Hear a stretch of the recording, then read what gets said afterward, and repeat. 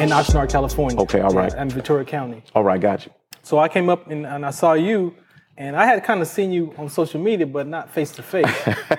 But when I heard your commentary and your dialogue, I was like, oh, this dude is off the chain, because I was doing similar with the LABC League. Right. Back in 2017, me and Fredo was filming their games and doing commentary. Fredo being? Fredo Cervantes. All right.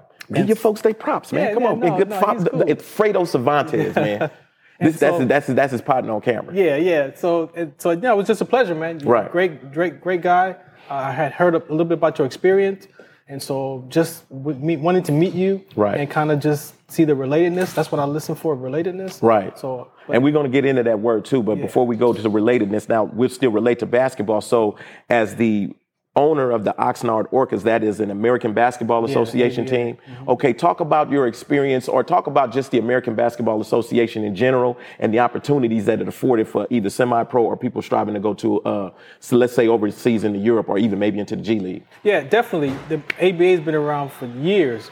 Recently came back in 99 to 2000 era, started putting up franchises. So I was introduced to it about 2 years ago, and had an opportunity to purchase a team. Right. My ultimate goal was to provide that next generation of basketball, not just the skills, but some mental toughness as well. But what it affords, again, you look at the NBA, you look at the G League, and then you look at overseas, and then ABA is somewhere right in between the overseas, right, and on their own platform. But if you're looking for an opportunity, exposure, video, travel, get to that next level. Our plan is to have scouts and come out and check out the players and stuff. So there is an opportunity to be seen. Right. And again, you can use that footage and that information to get overseas and possibly play overseas or up to another higher level. And it's funny you said that too, because even as the conversation moves now, I'm gonna move it toward the military aspect of this, right? Because one of the things that happened, I spoke to a mutual friend of ours, Dr. Sharon Toscano, and she mentioned about the Oxnard Orcas and said maybe you should call them because they have a media team, right? But in her description of you, she said, quote, "You'll love Farron, not only because your name sounds almost the same, but he has an F on the front, right? But he's been in the military and he's real heavy on discipline in his organization. So how does the military discipline play into sports in a relatable way?" Man, I mean, integrity, confidence, courage, like all of that plays into us as people. I have to be a little bit different because the military mindset is a little bit more disciplined than your average player. Right? Because of the mindset that we take on, the survival skills that we learn. So it's a little bit different than sports, but who you get to be as that person applies to that, because you have to be able to have that mindset to that self-drive. Like you've got to have a lot of stuff inside of you to want to be able to even play those sports or play that game. So, well, let me ask you this, because in that same vein, militaries drill. They constantly drill over and over and over again. And that's the same thing like in sports as well, right? Yeah. Constantly going over the same drills, no matter from childhood all the way through the NBA and beyond, right? Right. So we'll back up here just a little bit. So at one point you was a ball player. Yeah. Actively on the court. I forget that because I joined the military at 19, that I grew up playing basketball, played basketball at high school, Fairfax, played a little bit in the military, but I kind of discounted the whole basketball world because of my military career. Right. And then after getting hurt, I could no longer exercise like I used to. And so I lost that whole basketball ability physically. And so it kind of minimized my love for the game. And I focused on more of just, trying to survive life. Trying to survive life because? Because of the sickle cell trait exertion that I experienced with the rhabdomyolysis, affected my joints, my ability to overexert myself or push myself without feeling sick, feeling nauseated. And so I had fears, because I almost died from that. Right. And so wanting to exercise and play basketball like I used to, they was like, you have to scale that back. And I'm like, I'm not scaling nothing back. But I had to realize that my body was able to do what I used to do. So when you find that, right, and this is, I think, a perfect question for what we're talking about, especially with the military experience. When you find yourself in a position where your body, the one thing, the machine, the organic, you know what I'm saying, when that starts to go bad, right, and in your situation where we're talking about being athletic, and this is the way that you keep in shape, what do you switch to continue staying strong? Man, that's a good question because I haven't figured that out yet. All I can tell you is that moment of my basketball career and that military career coming to an end, my identity, like I internalized it. And I tried to play half-court basketball. I tried to play video games, something that would kind of feed that athleticism, but I had nothing, man. And so until I got educated and with some knowledge and some understanding about myself and who I was, I was then able to stop internalizing it. And sometimes I would just go in the gym just to be in the gym, just to smell the sweat off the walls and hear the squeaky floor. Like that was satisfying. So just to being in that environment was starting to become enough.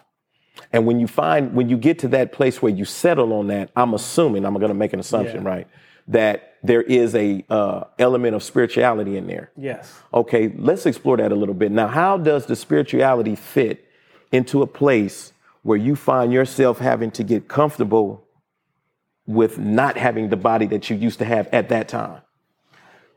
You have to be able to self-examine, for one. The principles are across the board. I had to understand that I could not be athletic, right? I had to understand that my mindset had to shift. But the spiritual part of it was being okay with my life the way it was and accepting that. Like I had to accept my body because I used to look in the mirror for that 19-year-old Army body. That body was gone, right? So now you're talking about your well-being, because sometimes if I'm not doing this, then I don't feel good. So now you're looking at your well-being, your vitality. Like all that is spiritual, but also mental. So being able to accept where I was at in life was huge. I had to also forgive myself because I was mad at myself for sprinting that day. So there was another level of forgiveness on the spiritual side that I had to work through because I was carrying that weight of I was mad. And I shouldn't have ran. I should have just... Thinking that was the problem. That was the problem, yeah. If I hadn't ran. Exactly. Not what was actually behind it. Exactly. And the reason I bring that up is because, in a sense, you had been placed inside a prison. Yes. And a minute ago, earlier, we were talking about finding things that are relatable. And when you said that, I understand that intimately as well. Being incarcerated in a cage where your body can't do what it wants to do or what you want it to do. Yeah. It's not responding because there are restrictions that are now placed on it. And so, not from a carceral perspective, but from a societal perspective, how does that feel when you're walking around like that? Man, we're taught in the beginning that civilians are not going to understand you. Like we objectify so much that I can turn that human being into a terrorist and kill that person. So it's easy for me to disconnect myself from a civilian, right? Because of the mindset shift, right? So being able to figure out how to peel some of those layers off, I had to work through that, and the relatedness conversation was what I found, because a lot of times you try to understand somebody, I'm only going to listen to what you're saying that I understand, and I'm throwing everything else away that you're saying. Man, it's crazy you said that. It is crazy you said it. Keep going, brother. So being able to, as a civilian, I don't want you to understand me. But if you could relate to me, if you could use your imagination and what would you do in that situation, now that gives us more dialogue to have. But if you're trying to understand me, if you ain't been in the military, you're not going to understand me. That calls for a level of empathy, is the word I believe we're looking for, what we're talking about, which is to be able for me to take myself out of my body and put it into your position and look at the world how you looked at it in that moment. Exactly. And why you made the type of decisions that you made in that moment. Exactly.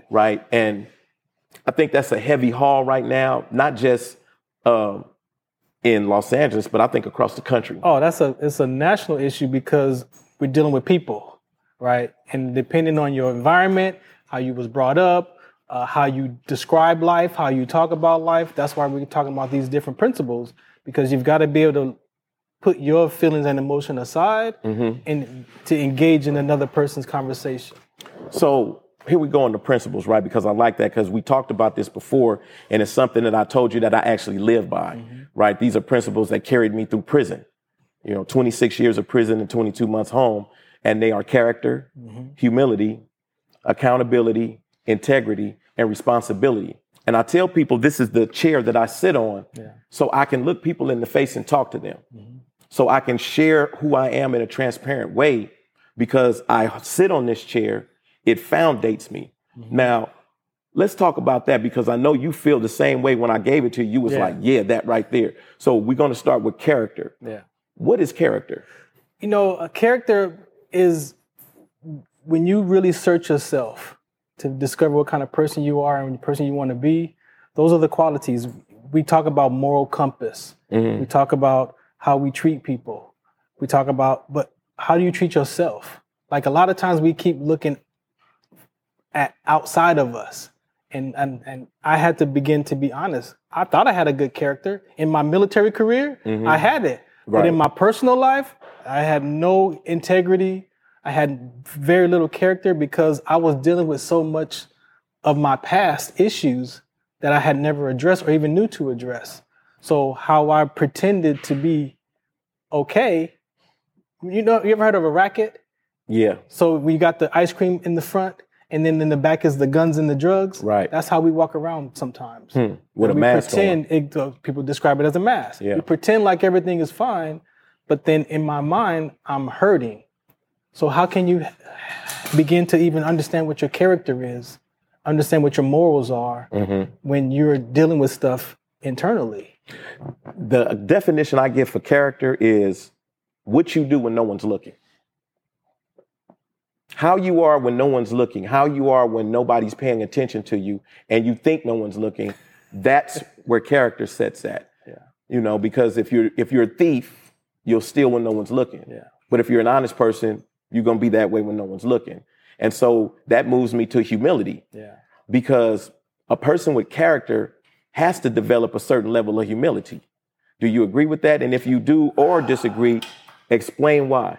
I agree with you, only because, again, the military training that I've had, there is still a level of humility in there, because when you experience what you experience and you are around people who are in countries who are different environments, right? Like, I believe we naturally have that as people.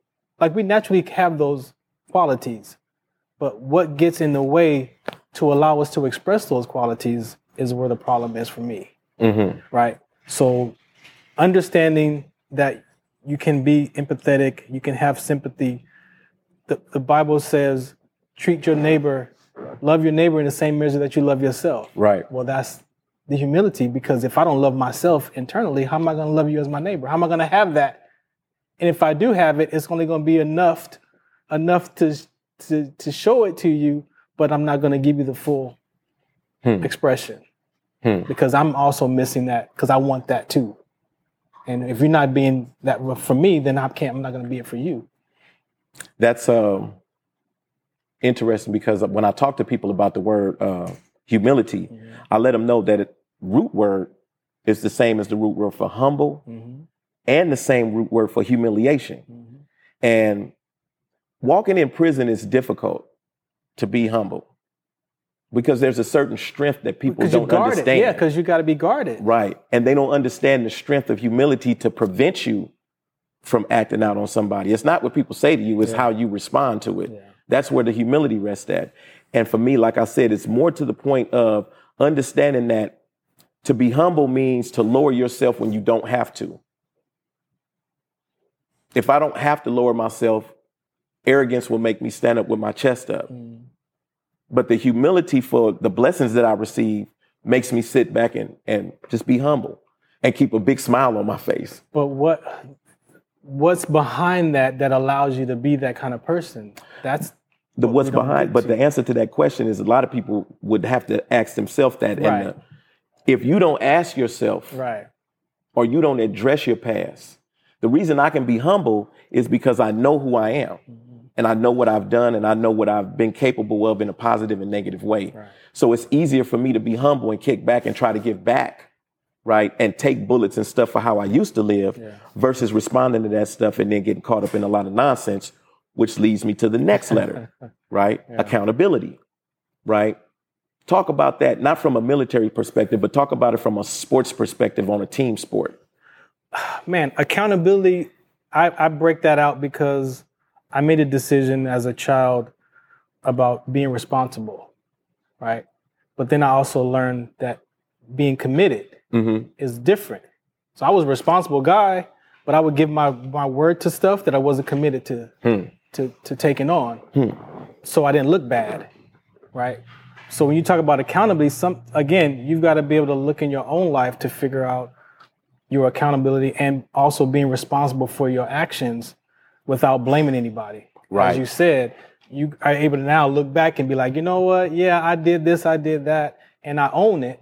And it doesn't I'm sure it doesn't trigger you anymore if you talk about it or you hear about it. No, I think my triggers come more from if I'm around somebody who I see not taking accountability and responsibility, and if they're close to me, that definitely bothers me. But on the whole, I've gotten used to this society.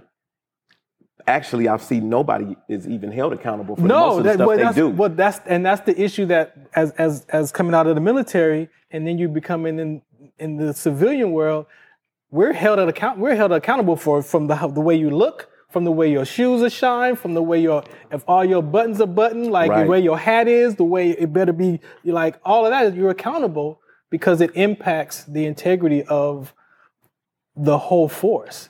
And so when you look at in society, it's a cause and effect world. Because of this happens. So I don't really get to be responsible or accountable because we talk about, karma. We'll let karma take care of it. Like, you can't see karma outside your window. So those are ways of being. And again, if your experience of yourself is not whole and complete and you're thwarted by things of disappointments or like whatever that is, you're not going to be able to be accountable because you're always going to be at the effect of society. And that actually leads to the next word, integrity. Yeah. Because individuals who have character and individuals who understand what humility is and know that humility is actually a shield, right, to protect who you are as a person. Yes. I say character is the threshold. Right. And then humility is the shield, right? Then you have accountability when you do this, put it up, and now we're talking about integrity. Do what you say. It's really that simple. Say what you do. And your work. But see, the thing about it, I learned about integrity is people think it's perfect. Like you got to be perfect. Like if I make a promise to you, me keeping my promise is saying I'm not going to keep my promise. That's integrity. Right. I'm going to keep my word to say, hey, you know what? I'm not going to be able to do that, even though I promised you that I could do that. But if you have that in your mind where it's perfection, then you're not going to have integrity.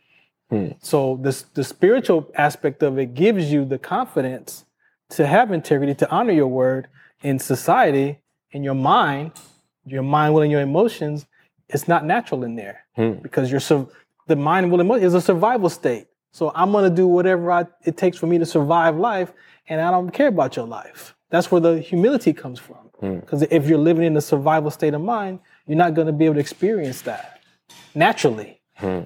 Because it's self-accumulation. Yeah.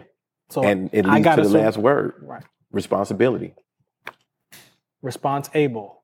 And we all are. Response-able. Talk about that. Because again, if you're living in a cause and effect world, that there's a whole world that comes with that. Right. And again, so if I'm being responsible for my actions and I'm honest with myself and I give my word of integrity to myself, then even if I say something or I don't say something, it still has an impact on people around me.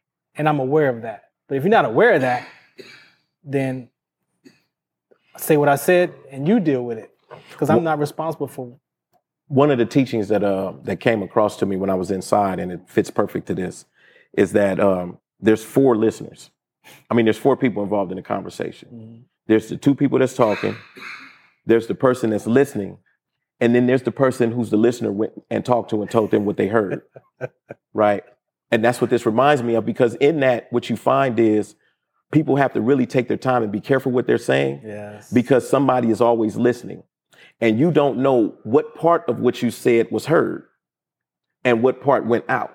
That's why integrity is so important, because if don't give your word, if you're not gonna follow through with it. But we give our word, and our word, we give it so freely that it's damaging, and we don't understand how damaging it is. Mm-hmm. Like you talk about, even if you have a child and your child says, "Come throw football, come play catch with me." Oh yeah, later, and you never do it. Well, that child is going to one day not even ask you to play catch no more, because your word means nothing. Right. That's integrity. And I didn't get that. Like I said, in the military, I'm full on integrity. But I heard a guy say that story about his son. And then I looked in my life like, I don't really have integrity in my, again, because we decompartmentalize our life, family life, work life, basketball life. It's still you showing up. Right. So how can I have integrity in the military, but then I don't have none in my personal life? It didn't even make sense. So when we start talking about that, right, how do we help people, or even find a way to bridge those gaps within ourselves, to find a way to say, okay, this is what I'm doing in my personal life, and it has obviously an effect in my other areas of my life. Yeah. Where do we show people how the cause and effect comes in, and how we erase those lines to live a straight holistic life like that? You've got to find some principles outside of how you feel about life. You've got to find something that you believe in. Maybe some of those things that your parents taught you that don't work for you no more. Mm-hmm. You've got to challenge those. I had to challenge the first 40 years of my life with things that I learned from my environment, things I learned in the military, and things that I thought that the person that I wanted to be. And a lot of that stuff didn't work anymore. So how did you bring all that together? Everything that we talked about in your past, when we're talking about being an advocate for the sickle cell trait. Mm-hmm. And then we're talking about being a 24-year military veteran, which obviously means you speak for vets and VAs and whatnot. Yeah. And then using your sports platform to do all this. How did you take those threads and bring them together and come with such a successful show so far? The first part of it was my philosophy, right? When I got medical retired from the military, I was severe depression. Mm-hmm. I was like, I had a plan. I was ready to go. And I held on to my youngest daughter because it was like, I know I have mental toughness, right? I've never really had stress. If I did have stress, I would leave it on the court or I'd leave it in working out. And the education that I was introduced challenged my beliefs. It taught me the study of the being of human beings. And a lot of times we think the stuff that we do as human beings, I got to do this, but we discount our experience. You sound like you just dropped a piece from Rumi right there, though. So I learned. Is that where that came from? No, that wasn't Rumi? I learned from it that we have our activities of life and we have our experience of life. And a lot of times we focus on the stuff that we do, not our experience of the confidence, the courage, the integrity. Like, we don't focus on that because we've been damaged from relationships where I'm disappointed in you, so I'm not going to show that. I don't care about that experience. Just do what you say you're going to do. But you can't discount that person's experience because now you're dealing with something in your life experience that if I'm not aware of or I'm not listening for, then there's something wrong with you. So you have all these. So I broke it down like this. My ideology, my philosophy, and my theology. Those 3 I stand from. Would you like to share some of those? Yeah, for sure. Go ahead. So the philosophy was the first one that I challenged. And that's where I looked with that education and I saw that who I was being in life was frustrated, upset, mad, angry. But I could also be calm, patience, acknowledgement, gratitude. Were you acting in both of those situations on both sides? I had little bits of both. Okay. But the places where I was comfortable is where I had the integrity. If there was something in life that was challenging or change or risk, then if I didn't have it in that area, then I'm not getting my word to that. So hold on, watch this now. One of the reasons I have Farron on here right now, right, is because I trust Farron. He and I have talked on a few occasions, and he made me aware, just listening to him, that he understood about mental health and wellness, that he understood about when people are having mental breaks, right, and the traits and the signs that come up with that, right? And because I'm so open about who I am, I brought him on here so we can have this conversation and have it so people can hear it. So anybody listening who knows me and knows my history can easily tell you, man, that guy was talking about his mental health and wellness years ago. What I'm doing is bringing somebody in now who has went through this type of journey that I went through in prison inside. He had to do his in a prison outside, trapped inside of a body that he no longer recognized anymore, that was being taken away from him. And what was left was his mind. Yes. And that's where we're going to go into this part of the conversation as we close out. Because when we start going into the mind, we both understand that we both talked about the journey to go back to ancient Egypt, or what we call alchemy, right? What are some of the teachings, or what are some of the things that you've read in that specific area that you use now when you start approaching mental health and wellness? Man, so after that philosophy, it brought me back to church. I had been out of church for 20 years, right? Baptist and all that kind of stuff. And it was more religious than relationship. Right. So when I started to do my own research and doing my own reading and reflecting, a lot of the Greek philosophy is where society gets its corrupted information from. And that really, that stuck out to me the most. That Greek philosophy, that democracy, it doesn't work. So being able to, as the Bible says, we're a part of this world. We're not from this. Part of it, but not of it. Of it, right? So now it's like, okay, I'm challenging my thoughts, my feelings, my emotions up against something that I now believe. So I have a philosophy that I believe in, and now I'm working on my theology, which is going to be my relationship with Christ. That sounds like contrast and compare. In just a simple way to put it. Okay, all right. So continue. So that Greek when I dove into the Greek philosophy, and you look at how the Romans controlled the world with those belief systems. Okay, now wait a minute. When you say those belief systems, right? Now I have to interject here because this is hard in the paint. So just to make sure that we're still sports connotated. Some of those beliefs was the gladiators. Exactly. Okay, all right. Control by dominate is one of the ones that I shared earlier, that this world is created from that belief or the philosophy that you control by dominating. But it doesn't work in communication, in language. It's threatening. The brain, if you understand the brain, we'll talk about the brain later, the limbic system where emotional and your short-term memory is centered, that's silent trauma when you control and dominate someone. It's emotional. And so it doesn't work. But the world systems are managed and created to use that philosophy to control and dominate us by conversations, by belief systems. They call it race. Like it's labeled as so many different. One of the roots of the word democracy, right, goes all the way back to the word demigod, right? And when you look at politics, which is a full contact sport, if you get into politics, understand it's hard in the paint too. You can't run up in there and don't know the rules and don't know how to fight. One of the things you find is politicians use demagoguery of groups to rally against other people to get their votes together. Exactly. Right. And so when you look at the root of the word democracy, this is what you find. Taking small groups of people and pitting them against each other until you get them in a position where you get what you need as a voter, as the person getting the vote, so you can get in a position so you can manage or mismanage from a governmental position. And that is destroying not just our country as people. That's the chair that's not there. Because we use it, as I said earlier, to objectify in sports. You put a Laker jersey on, I put a Clipper jersey on, I'm going to talk to you through that jersey, not as a person. No, I'm going to be wearing the Clipper jersey, brother. You can wear the Laker jersey. But either way, I'm going to be wearing the Clipper jersey.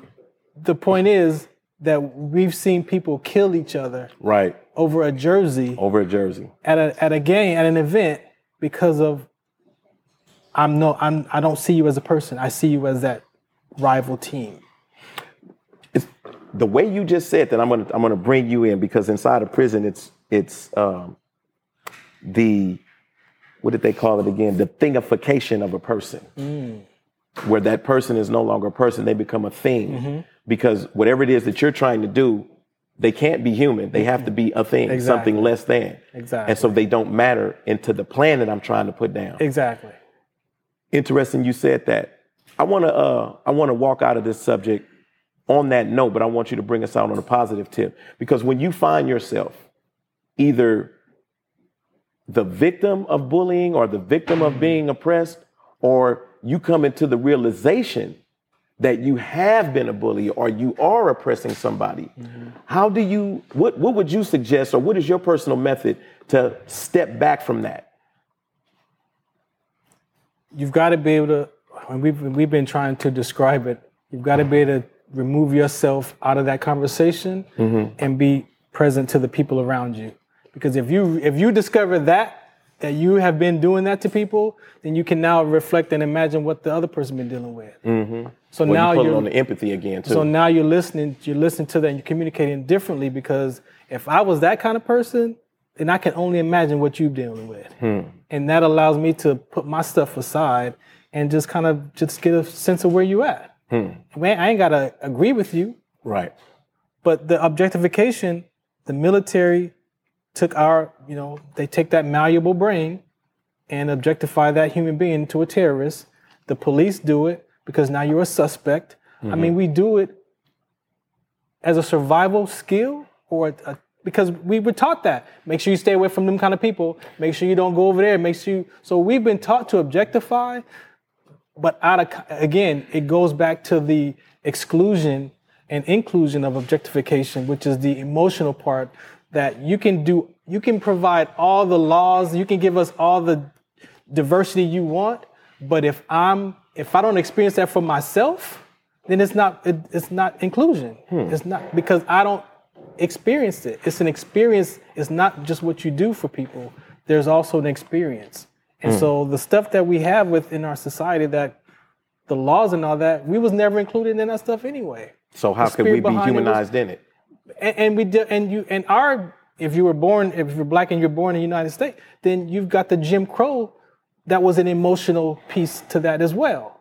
And each one of these pieces you talk about is another layer of psychological warfare put against people. Which becomes intergenerational trauma.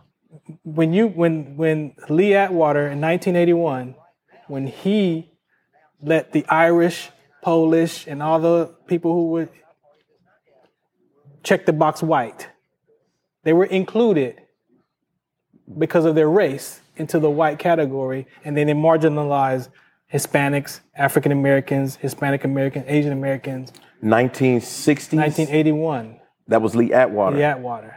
I'm thinking 1968 when the Southern Democrats all switched over to Republican. Well, that was with the Southern strategy. Right, that was which was created one of those the modern day strategies. Republican Party. Exactly. Now we went into politics. I didn't want to go there. I didn't want to go there either because I don't really deal with it. But you got to go there because when you understand, I'm learning now as the Commonwealth, right? When you understand Commonwealth on the spiritual, this is from the spiritual side of it. Some of the behaviors in our government system, it plays on the part of the lower class people, and they don't. I'm gonna say it. They don't want to solve homelessness. They make millions, billions of dollars just talking about homelessness with no solving the issue. Because in that Commonwealth, you're talking about, some people call it capitalism. You're making money off the poor. So we could solve homelessness. We could solve a lot of these problems. They're spending the money to talk about it, though. Yeah, and that seems to be the currency in today's society. And then you want to blame the athletes because he ain't spending his money to solve it. How come you're not giving back to your community, but you're the owner of the team? And because you said that, let me give a shout out to the Warriors on that one, since you mentioned it, because they definitely give back, the NBA overall, but definitely in my case with the Warriors. Look into that camera right there, right? Yeah. And talk to 12-year-old Farron. Oh my. Talk to 12-year-old Farron for about 30 seconds right there. Hey, 12-year-old Farron, let me tell you this, man. Your parents did the best they could with what they had. Your mom loves you, even though your grandparents raised you. That was to make sure that you made it to where you are today. So forgiveness is very important. Again, your father, even though your mom, they weren't married, your dad did the best he could with what he had and how he expressed his love to you, and just take that and bring some forgiveness to that.